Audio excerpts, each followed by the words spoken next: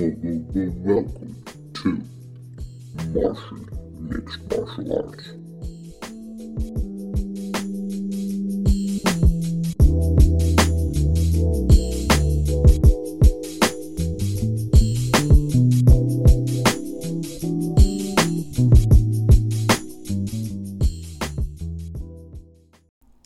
Hello, ladies, gentlemen, boys, girls, aliens, Martians, any conscious being tuning into the podcast. I welcome you to episode 5 of Martian Mixed Martial Arts. I apologize for being away for a couple weeks after UFC 219 and not giving you guys a recap episode.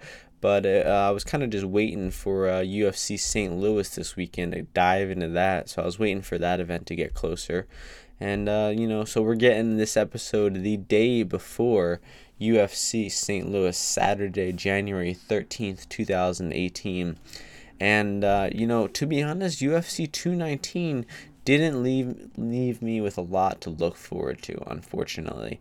I thought the card itself was pretty good. There were some good fights on the card. But as far as anticipation afterwards, this might have been one of the worst UFC events I could think of. A couple fighters had some good wins. Neil Magny outclassed Carlos Condit. That surprised a lot of us. Carlos Esparza got a pretty good win. Dan Hooker had a nice finish. Of course, Khabib dominated. But it just didn't really leave you with a lot to look forward to. UFC 218, there was fights of the year that you were watching the next day. It had Ngannou, Hype Train. We had Holloway. You still want to see him fight next. Who do you want to see Cyborg fight next? I don't know, and I don't care. I guess I care about the Nunes fight. That's a good fight, but we're clogging up divisions again. You're gonna be clogging up half the women's weight classes trying to make this quote unquote super fight that's gonna sell, a couple 100,000 buys. So it's not really a super fight by any means. They're kind of just doing it because they have no other contenders.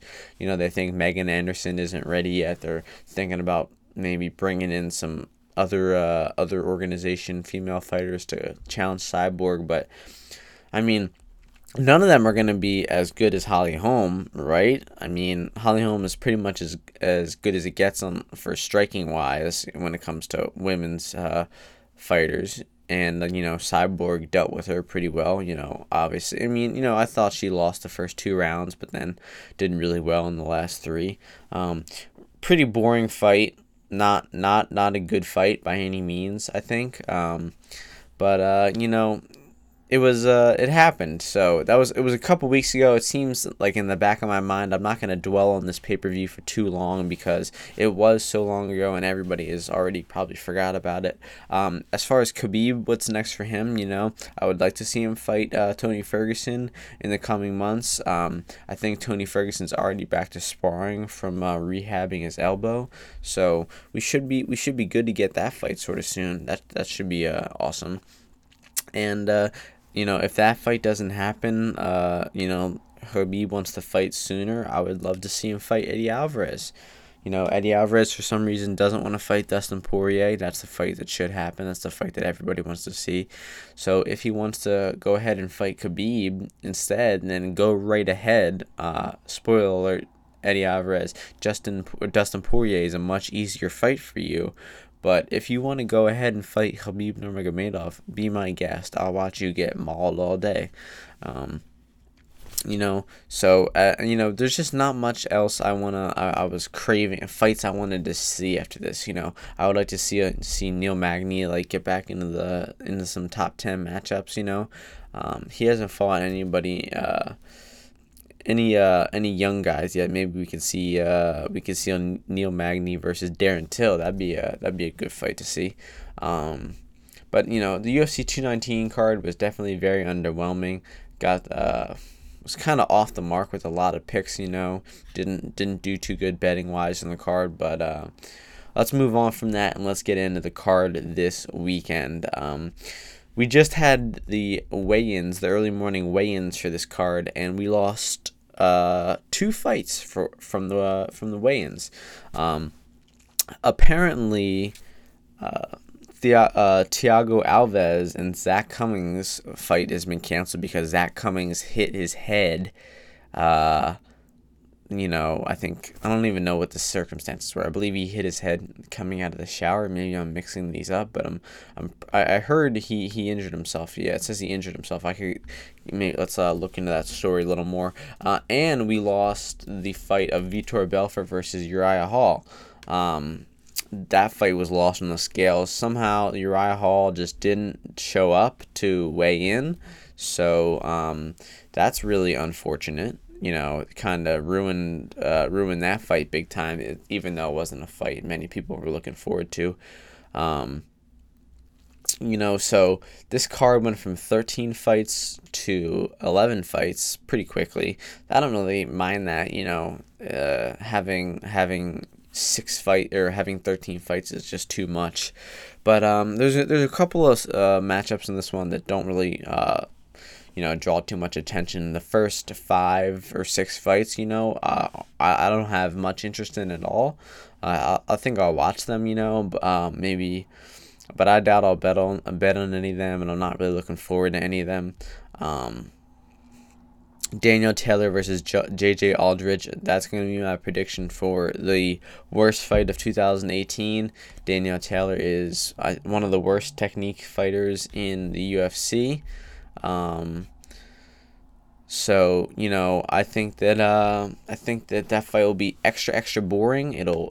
No doubt it goes to decision, and I don't care who wins. There were the rest of the prelims looking pretty weak as well. We got James Krause versus Alex White. That's a pretty good fight. Interested to see how James Krause does. He's on a win streak. I like James Krause a lot more ever since he started coaching at I believe it is ATT. I think maybe it's a different camp. But he's been doing a lot of teaching lately, and he's getting better at that, and he's actually it's kind of showing in his fighting. He's on a 3-fight win streak, so I'd like to see James Krause get that rolling. Alex White, he's been struggling since he got in the UFC. He's 3-3. Fought some decent competition, but James Krause is going to be a difficult fight for him. I think Krause gets that one done via decision.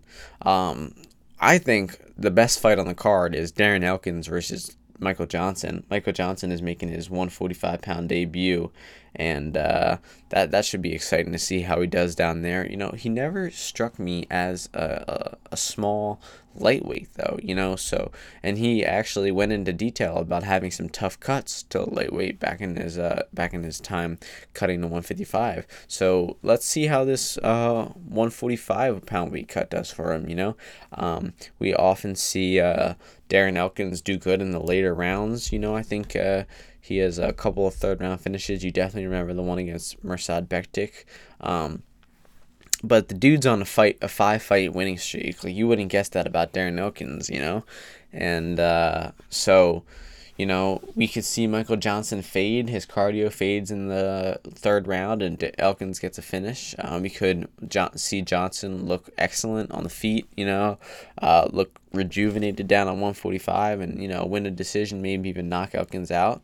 That would be something, not surprising, but that would be something nice to see.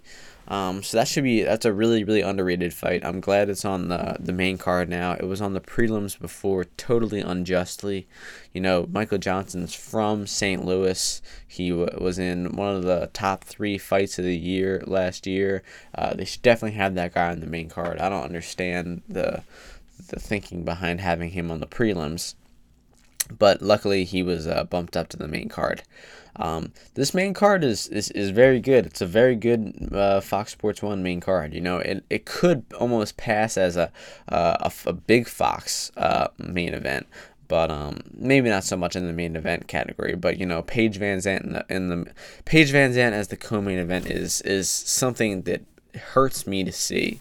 The promotion that Paige has gotten in her UFC career is honestly despicable.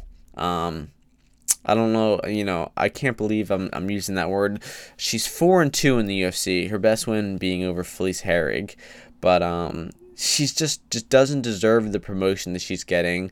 She doesn't come off as a die-hard fighter. She sort of seems as like this in the same category as Ronda, where she's kind of cashing in on this opportunity where she has, she realizes that she's a pretty good athlete. She's dedicating some time to fighting, and she that's just sort of where she is with her career now. It's going to change in the future for sure, just like Ronda Rousey's career has changed, from judoka to fighter to wrestler in the span of a decade. We could see that transition with Van Zandt too. So her opponent, Jessica Rose Clark, her house got broken into this week in Vegas. She had tons of stuff stolen from her. I don't know if she was at the house while the robbers were there, but I imagine that weighs on your conscience pretty much when you're having a fight the week of. But hopefully that doesn't weigh on her conscience. Hopefully she's still able to perform. Definitely cheering for Rose Clark in that fight. Don't remember seeing her fight before. She's only has one fight in the UFC. Actually, I definitely did watch the fight, Bec Rawlings. I watched this whole card, so I must have seen her fight.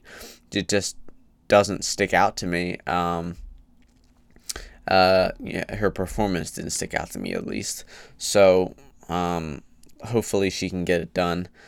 Terrible co-main event. The fact that that's even co-main event is awful. I mean, maybe they'll actually make Usman versus Meek the main co-main event, but right now on the Wikipedia page, the second fight is listed as Paige Van Zandt, and I'm sure just because the UFC loves Paige Van Zandt, they're gonna put her as the co-main event, sadly. So we got Kamaru Usman versus Emil Meek. That fight is excellent. The odds on this fight are insane. They're, Usman is I believe minus 500 favorite, and maybe even more than that. Maybe let's check out the updated odds. Minus 660. He is 6-0 in the UFC. He is undefeated. I believe 11-1. He has one loss back in his second pro fight back in 2013. But he's been in the UFC for past 2 or 3 years. He's been smoking everybody. Only has one knockout, one knockout in the UFC, one submission as well. But he showcases really good striking, really good patience, really good distance control. I watched his last one of his knockout finish over Sergio Moraes, and he was really, really patient that fight, really just peeking for an opening.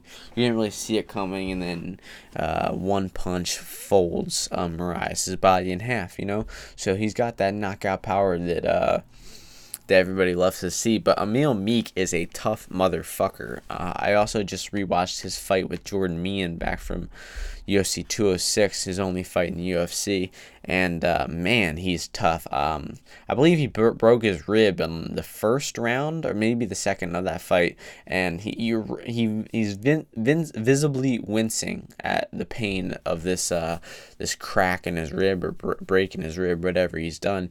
And he continues to go on with the fight, and he keeps wrestling, he strikes, and then he ends up, I think he lost the first round and then won the next 2 rounds of that fight. So the dude is tough as nails. He's been TKO'd twice in his career, so he's definitely, his chin isn't, rock solid. Jordan Meehan hit him with some pretty good shots, and he seemed to eat him for breakfast, lunch, and dinner, but, Kamaru Usman's definitely a different animal. He's going to be, head hunting for sure. So that should be a really good fight. I'm actually hoping and cheering for an upset in this one. I think the odds are really, really skewed on this. Minus 660 to plus 550. I mean, that's a huge mismatch technically, but I don't think it is, honestly. I think it's going to be a good fight. I don't think it's going to be the fight that everybody expects. I'm hoping for Emil Meek by decision. I think I have a bet on that, but Usman TKO is plus 270 as well. So I'll be betting on both of those, sort of seeing whichever result happens, And then, I mean, if Emil Meek freaking knocks him out, some flash knockout, that'd be insane too. I mean, the odds on that are probably nuts. So that's an awesome fight. I don't think it's a mismatch, even though the odds makers are making it out to be. I think there's just a huge Usman hype train right now, rightfully so. I mean, the dude's pretty much taking care of anybody in front of him. But that's a good fight. Hope it's main event, but I doubt it's going to be. And in the main event, we have Jeremy Stephens fighting Doo Ho Choi in a 145-pound fight. And this is a really good matchmaking, if you ask me. You got two heavy hitters, two guys who are kind of stuck at featherweight right now. They don't really have much momentum going behind either one of them. Jeremy Stephens did have a really good performance in his last fight against Gilbert Melendez back at UFC 215.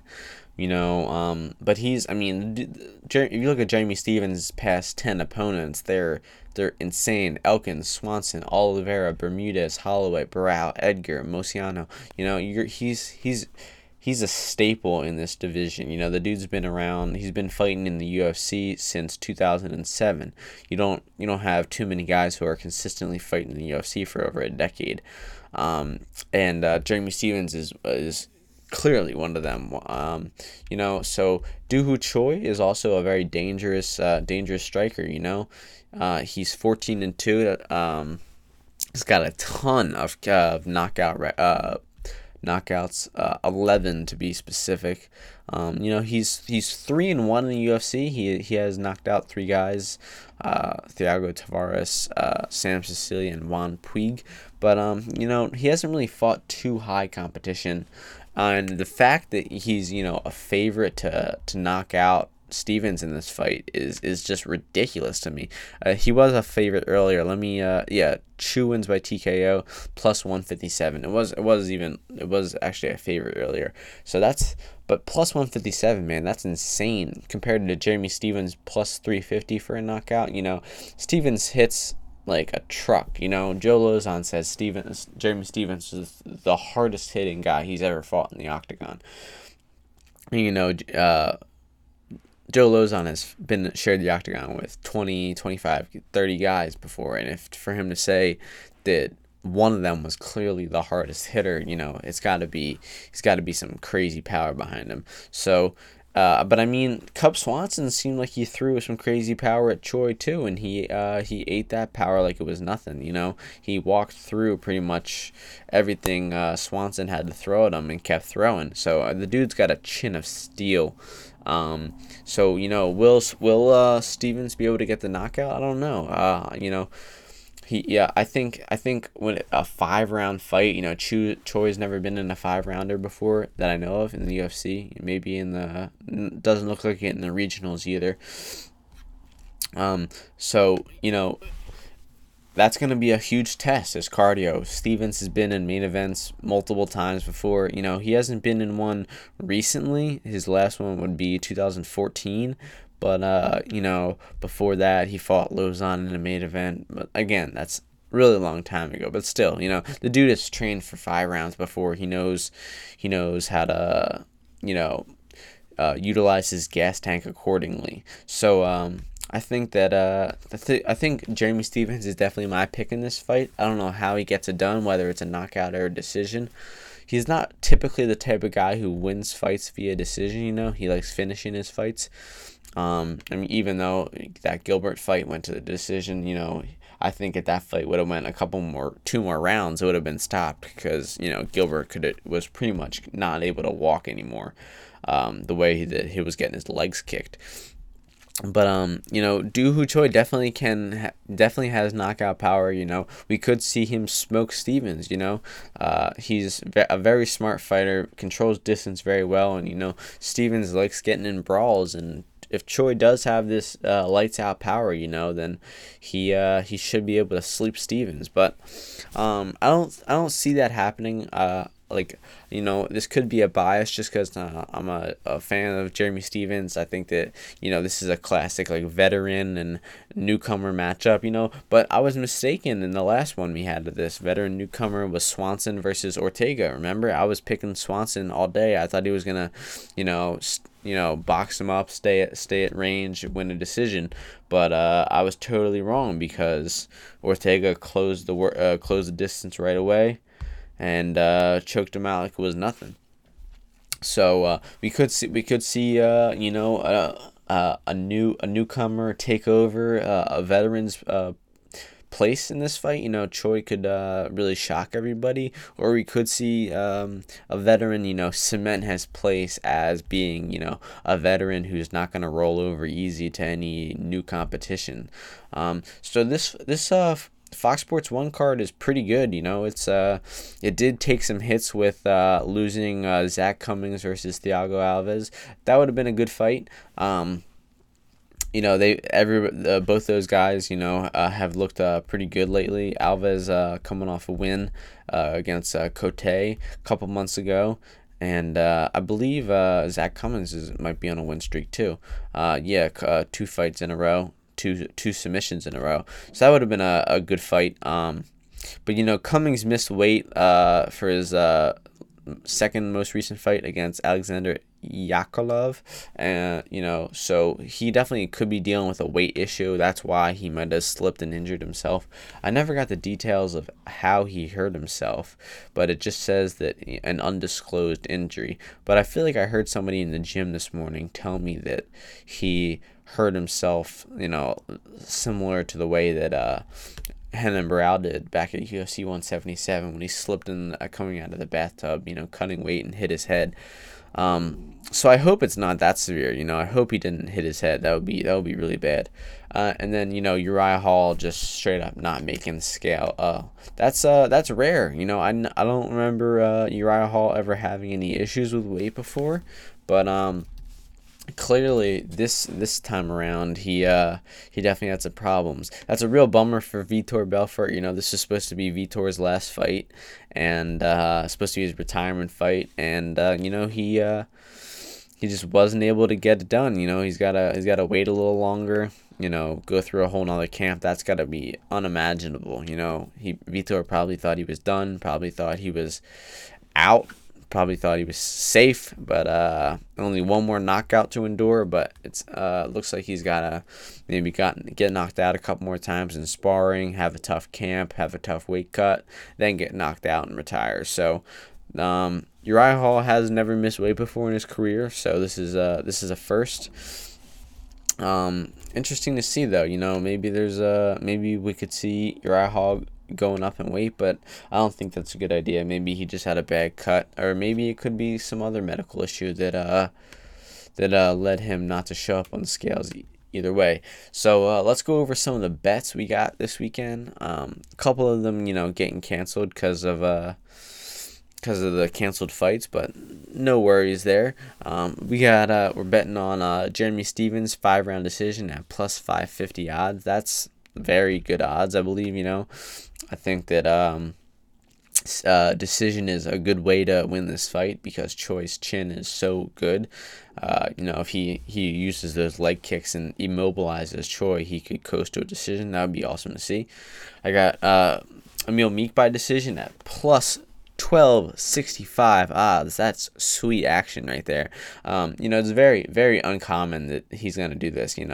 He's pretty much not going to out control Usman for 3 rounds, but you really never know with that guy. He's, like I said, if the dude broke his rib in the early rounds of a fight and ended up wrestling and grounding and pounding a dude for 10 minutes, you can't say anything about that guy. He could do anything. If he walks into a fight with Usman Palhares, the most dangerous dude on the ground in the world, pretty much, and then ends up pounding him out via like some ground and pound, you gotta respect that guy. So I have Jeremy Stephens by knockout plus 320 odds. This is what I'm hoping to see. It's not too predictive, or not too what's the word I'm looking for? Likely to happen. But it would be nice to see. Darren Elkins wins in the third round at plus 21.25 odds. That's a sweet price. Elkins, I think, I think he's gonna struggle with the size of Johnson. Johnson's gonna be a lot bigger than him, and I don't really see him finishing him either. I think that it's more likely the other way around, that Michael Johnson might finish him, but that's Darren Elkins does do good in the third round a lot, and that's something to cheer for. So we're going with that. Kamaru Usman at TKO knockout at plus 270 odds. These are crazy odds. Honestly, this is my biggest bet of the night, by far. Honestly, I think that he has a good chance of TKOing our boy Emil Meek. He maybe has a chance at winning a decision too. I might want to bet on Usman decision as well. And then I'm lastly betting on Dooho Choi to win a decision at plus 675 odds.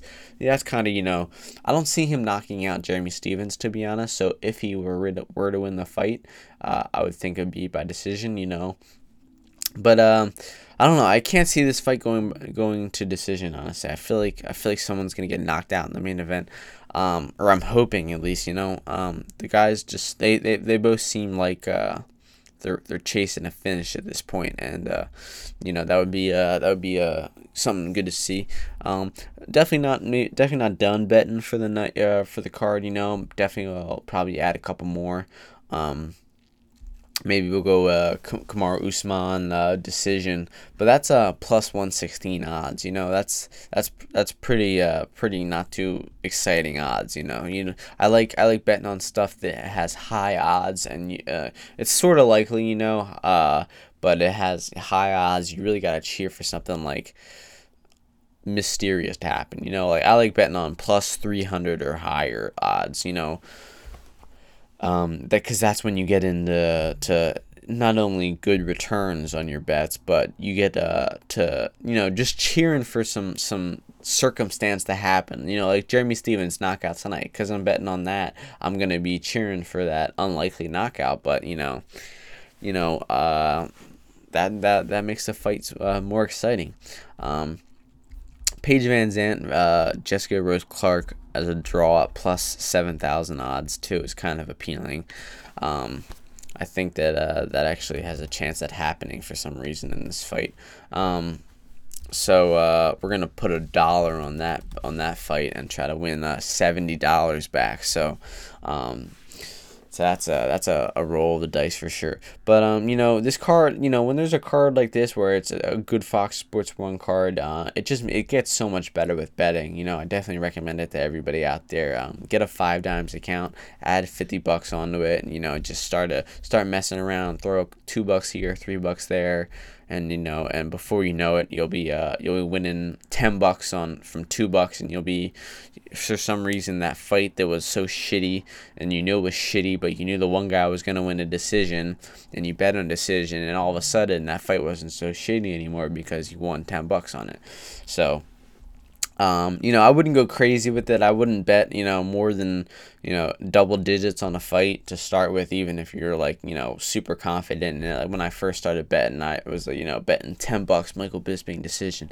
But then, fucking GSP chokes him out. And I'm like, why the fuck did I think that was worth $10? And now I'll bet $2 on a Emil Meek decision, and now if he wins a decision, I end up having $20 from 2, and even though it's unlikely, it's still a lot of fun to go along with these bets.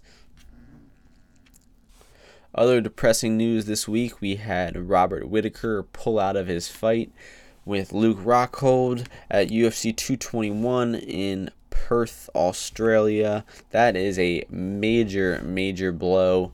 That was going to be an excellent fight, but unfortunately, looks like Whittaker got hurt.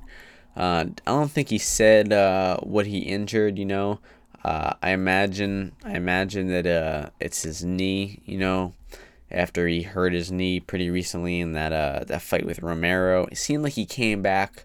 He came back pretty soon from that, but I'm not exactly sure, because it could be his shoulder, it could be a lot of different things. I'm kind of just speculating, saying that it was his knee. Either way, we got Yoel Romero filling in for him, taking on Rockhold for the interim belt. The interim middleweight belt. Holy shit, this belt. Why even make it an interim title fight? That's so ridiculous. The only reason they did it is because Rockhold wouldn't even fight if it wasn't for a belt. That baby. Even though I like you, Luke. He probably wouldn't take the fight if a belt wasn't on the line. He was pretty persistent in the fact that he didn't want to fight Romero. He just came off a loss, doesn't really have much to gain. I agree with that. If he said, why would I fight Yoel Romero? And luckily he waited, and ended up getting the title shot. So 4 days ago, we had Holloway versus Edgar get reannounced for UFC 222. That's an interesting one. I'm surprised they rebooked this matchup. After Frankie pulled out the last one, I thought they were gonna skip over Frankie and give the title shot to Ortega. I kind of hoped that was gonna happen. I really want to see Ortega and Holloway fight, but I guess you can't get mad at Frankie Edgar getting this title shot after all. He did get it in the first place. And even though he pulled out for some Middle Eastern MMA money on Martian MMA conspiracy number 1 there, even though he pulled out just for an illegitimate reason, I'm okay with him getting the title shot. Don't think that'll be too of a good fight. I think Holloway will fucking smoke him. Holloway's just on such a different level right now. I think that anybody getting in front of him is going to be in trouble. We had a lot of information coming out on Joe Rogan's MMA podcast this week. We had 3 different guests. We had Jeff Novitzky, Jimmy Smith, and Tyron Woodley. So to start with Jimmy Smith, this one was really good. It was about, Jimmy Smith is the former Bellator commentator who was actually just signed by the UFC, I believe, last night. So that's an awesome addition. That guy's a really good commentator. He's been commentating for years. He's really deep about the sport. Listen to that guy talk. He's just as deep as Rogan is. He's a jiu-jitsu black belt. He's actually got some fights under his belt too. So that's an awesome addition. I would love to see him announcing some UFC fights soon. Next we had Jeff Novitzky, the head director of USADA, the organization that randomly drug tests all of the UFC athletes multiple times a year.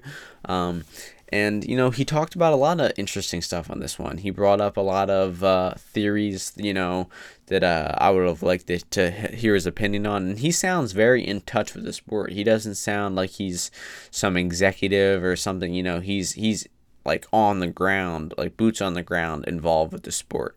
So he talked about Jon Jones a lot, and that was easily the most revealing part of this interview, where he said that he doesn't believe that Jon Jones willingly took Turinabol leading up to UFC 214. So he thinks that either somebody else tainted, a drink or a food of Jon's and gave him this steroid, or it was, a tainted supplement of some sort. But I mean, I don't even know what to think about this. Like, if he's obviously incorruptible. He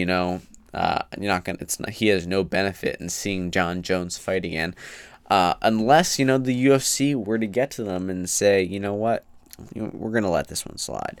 We need Jones back. We need him. I don't know. I can't see that happening. I can't see some UFC executive basically telling Jeff Novitzky to say that Jon Jones in fact didn't take steroids. I totally believe that he did. You know, if the dude was willing to take cocaine the weeks of fights and not that doesn't give you any performance advantage, why wouldn't you take something else the week of the fight that did give you a performance advantage? You know, Daniel Cormier's theory was on point too. You know, he fought UFC 197 against Ovince St. Preux. He looked like shit. He didn't like how he felt without steroids, and then he went right back for UFC 200, gets popped. UFC 214 comes around. He knows he's not doing anything without. He knows he can't do the steroids up to the fight and get caught again. You know, and then the fight will get canceled. So he's got to do something the week of. There's only a couple steroids that affect your system right away after you take it. Turinabol is one of them. He pops for Turinabol. Doesn't seem too hard to me to put two and two together, but it seems like Nowitzki is actually defending him. Joe Rogan was the king of defending Jon Jones. I don't know if you guys heard him before, but he was talking about like cheap creatine being cut with cheap cocaine being cut with steroids or something like that. I don't even know what he actually brought it up in a serious way. He's like, Jeff, did you hear about the fact that some people cut cocaine with creatine, and that creatine has steroids in it? So, he's actually going so deep into the fact to defend him that he's A, saying that Jones is using coke again. He's B, saying that whoever Jones gets his coke from, which for some reason wouldn't be like the purest of the pure right off the boat from Colombia.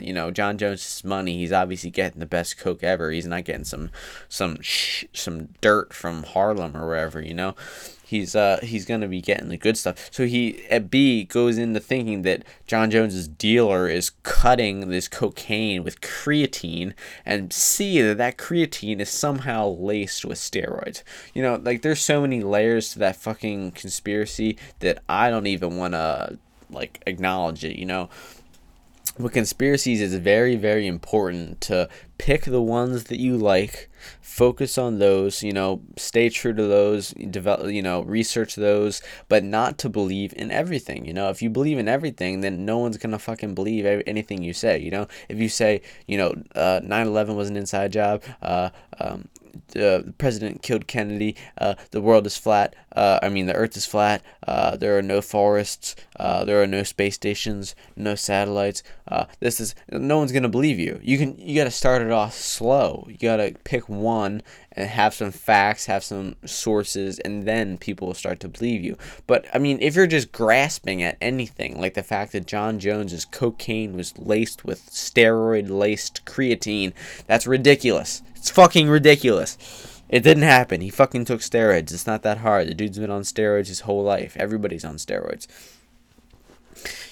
So hearing that Nowitzki, the Golden Snitch himself, doesn't think that Jon willingly took steroids is shocking.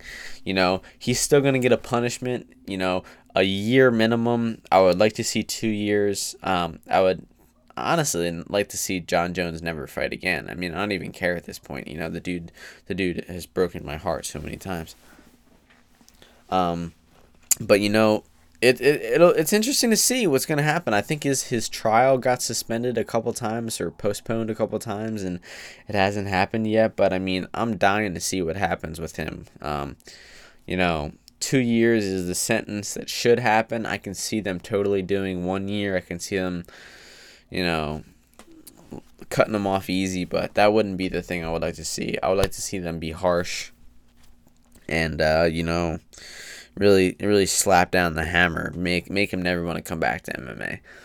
And then the last guest on Rogan's show this week was Tyron Woodley, UFC welterweight champion. And this podcast was very, very revealing to me for a couple different reasons.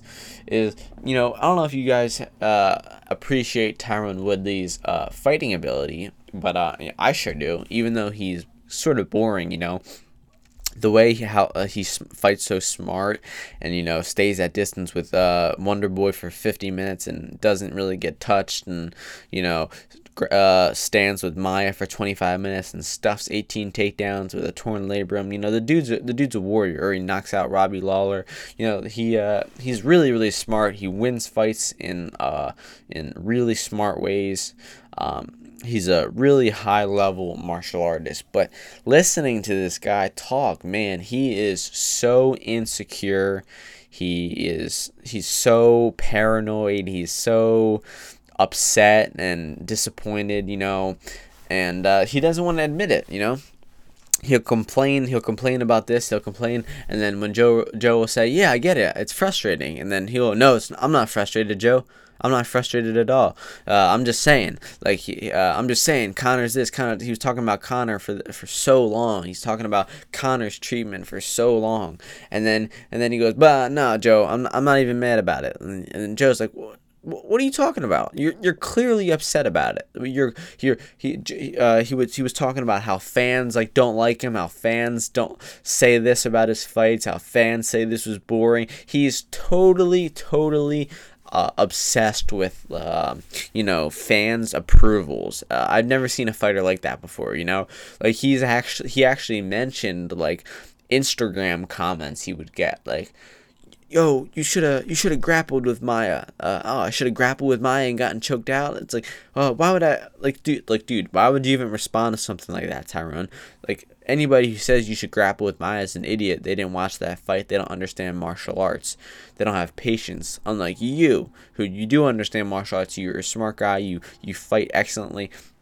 But you're still looking at these Instagram comments and getting all upset. What the fuck is that? How can you be a world champion killer? The dude is fucking scary. Tyron Woodley with his shirt off is as scary as a human gets.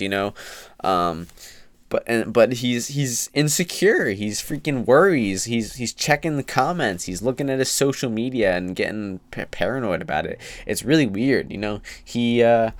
It seemed like he was really forcing a lot of stuff. He said, I don't even really like fighting.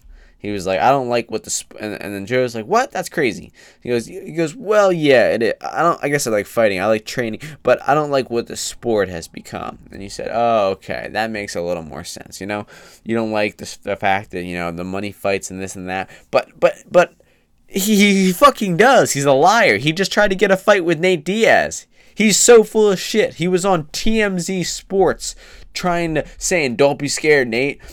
Dude, you are literally trying to force that so bad to get that Nate Diaz fight for UFC 219 when they didn't have a main event 6 weeks out. That was pathetic. And now he's complaining, saying that he doesn't like what it's become, and it's money fights and it's disrespectful, and it's come on, man. You were just trying to do that. You were just trying to wrestle up Nate Diaz by stealing his "Don't be scared, homie," and trying to get him to come out of, I don't know, post semi-retirement, whatever he's in, and trying to get him to fight you. But I mean, dude, there's some clear issues going on with Tyron Woodley. Not gonna lie, the dude needs to see a sports psychiatrist or something like that. I mean, if you guys haven't listened to this already, I really recommend you listening to it. I would skip the first 10 minutes of it, because he basically just talks about his shoulder. He just got shoulder surgery, and he's talking about rehab a lot. And he tells some good stories. He was in grad school and ended up taking out a loan for grad school, a student loan. And they don't really know what you're using the money for, so he was actually using it to fly here, to train here, to fly this person out to spar with them, to use this to pay his coach, and ended up using that student loan to fund his MMA training, and to eventually become a champion. So that was a pretty interesting story. The dude's he's got some interesting aspects behind him, but I mean those insecurities, man, and shit, man, it's insane. There was actually a point where Joe said, you have this chip on your shoulder, you think everybody hates you, and then Tyrone says, yeah, no, I don't, but you want me to. And Joe's like, what? What? There's some points in that that interview when you can't believe you're listening to a world champion fighter. So, yeah, Joe Rogan's podcast, his MMA podcast, has been, delivering some pretty good content, Like I said, we got a new commentator. We got Jeff Nowitzki's perspective, and, we got to sit down with one of the champs. And Ben Askren is going to be on the show Monday, so that'll be something really good to hear. Less other news, little bits and pieces. We got John McCarthy retires from refereeing and is now commentating Bellator fights. That's a huge story. Kind of an upsetting one here. Big John McCarthy is the best referee in the business, no doubt. And I mean, it's a bummer that he's not going to be commentating fights anymore. But I mean, that's part of the sport. So I obviously, wish him all the luck in, his future endeavors. He should be a pretty solid commentator. I might actually have to listen to a couple Bellator shows now, to see how he does. But I mean, I don't know who else is going to be commentating. Jimmy Smith is gone. That was a staple for Bellator. He's been in Bellator since the jump, pretty much. And it'll definitely be interesting to see McCarthy as a commentator. But it's a huge blow to see him not refereeing fights anymore. The UFC booked a show in Moscow, Russia, a stadium of about 30,000 people for September. So that it has Khabib Nurmagomedov written all over it. I think that we'll definitely see Khabib on that card headlining, whether it's against Tony Ferguson or Conor McGregor. That'll be to determine, but that's going to be awesome. The UFC in Russia had 30,000 crazy fucking Russians going nuts for their boy. That'll be interesting to see. Not the biggest Khabib fan, but I would love to see that. John Danaher will be on Joe Rogan's podcast this week as well. So, again, keep it coming with the awesome MMA guests. John Danaher is the head coach of the Danaher Death Squad jiu-jitsu team in New York. Those guys train, the Ryan brothers. They help train Gary Tonin, George St. Pierre. A lot super, super high-level guys, leg lock masters. So it will be some good jiu-jitsu talk on Rogan's podcast. Rogan said that he thinks that the UFC is going to strip Conor, and then they're going to do Khabib versus Ferguson for the real belt, and then Conor will be able to fight GSP. But I don't ever see that happening. I don't think they're going to strip him of this belt. I think they'll obviously just give him the chance to fight before they'll strip him. He said that he would have fought and defended the featherweight belt if they asked him to. All they had to do was ask, but they didn't even ask. So they stripped him of that, and but I don't think that they're going to strip him of the lightweight belt. I could say this from just the Conor's nut hugger stance, but I really don't see them doing that. It doesn't seem like the smart move to do. It kind of would just give Conor all the incentive he wants to just go box again instead of dealing with the bullshit UFC. And Khabib's manager, though, says that he's not going to be fighting for an interim belt. So I don't believe that. I think that he will fight for an interim belt because he's been scheduled to fight for an interim belt before. Back at UFC 290, it didn't make weight, so that's pretty fucking stupid. Let's see. Nick Diaz showed up at the Performance Institute this week. That's good to see. I don't really know. Much about what he did there. If he was just teasing the return, or he was getting some training and just checking the place out. Either way, that's good to see. He's definitely still got his whereabouts on for USADA, getting tested and everything. Nowitzki was pretty conscious of how, like, how Nick Diaz is, how he's, pretty lackadaisical, and he's not trying to cheat the system, he's just kind of doesn't really care much. He was talking about having his whereabouts on, and Nick Diaz was often have him off. Nowitzki knows that he's not doing anything suspicious. He's just, partying at Las Vegas nightclubs. UFC flyweight champ Demetrious Johnson had shoulder surgery. He should be out for a couple more months. It's okay. There's not really a clear contender. I guess he could fight Cejudo. Maybe he could fight Benavidez. I don't really know. There's no real contender at 125 right now. So good to see that Demetrious is getting some tuning up on his body. Getting better. The dude fights all the time. He's got to be beaten up. But I believe that's all for news this week. We went over UFC 219, and that was a couple weeks ago, so we just briefly touched on it. Didn't want to dwell on it too long. Not much too exciting there. We went over this weekend's card pretty in depth. Tomorrow night's card, UFC St. Louis. That's going to be some awesome fights in that. Those 5 or 4. There's three really, really good fights. The main event, Usman Meek and Johnson Elkins, but James Krause fight should be good. Paige Van Zandt fight shouldn't be too bad. But definitely looking forward to that card a lot. We got UFC 220 next week. I'm definitely gonna do an episode before UFC 220. So I won't talk about that yet. I'll talk about Bellator 192 on that show, or on that. That'll be episode 6 to recap this event. That'll be probably later in the week, around Thursday or Friday. Once again, I want to thank everybody for tuning in to episode 5 of the podcast. And whether you are a man, woman, boy, girl, alien, Martian, or any other conscious being tuning into the podcast, I thank you for listening, and I will catch you guys before UFC 220. Peace.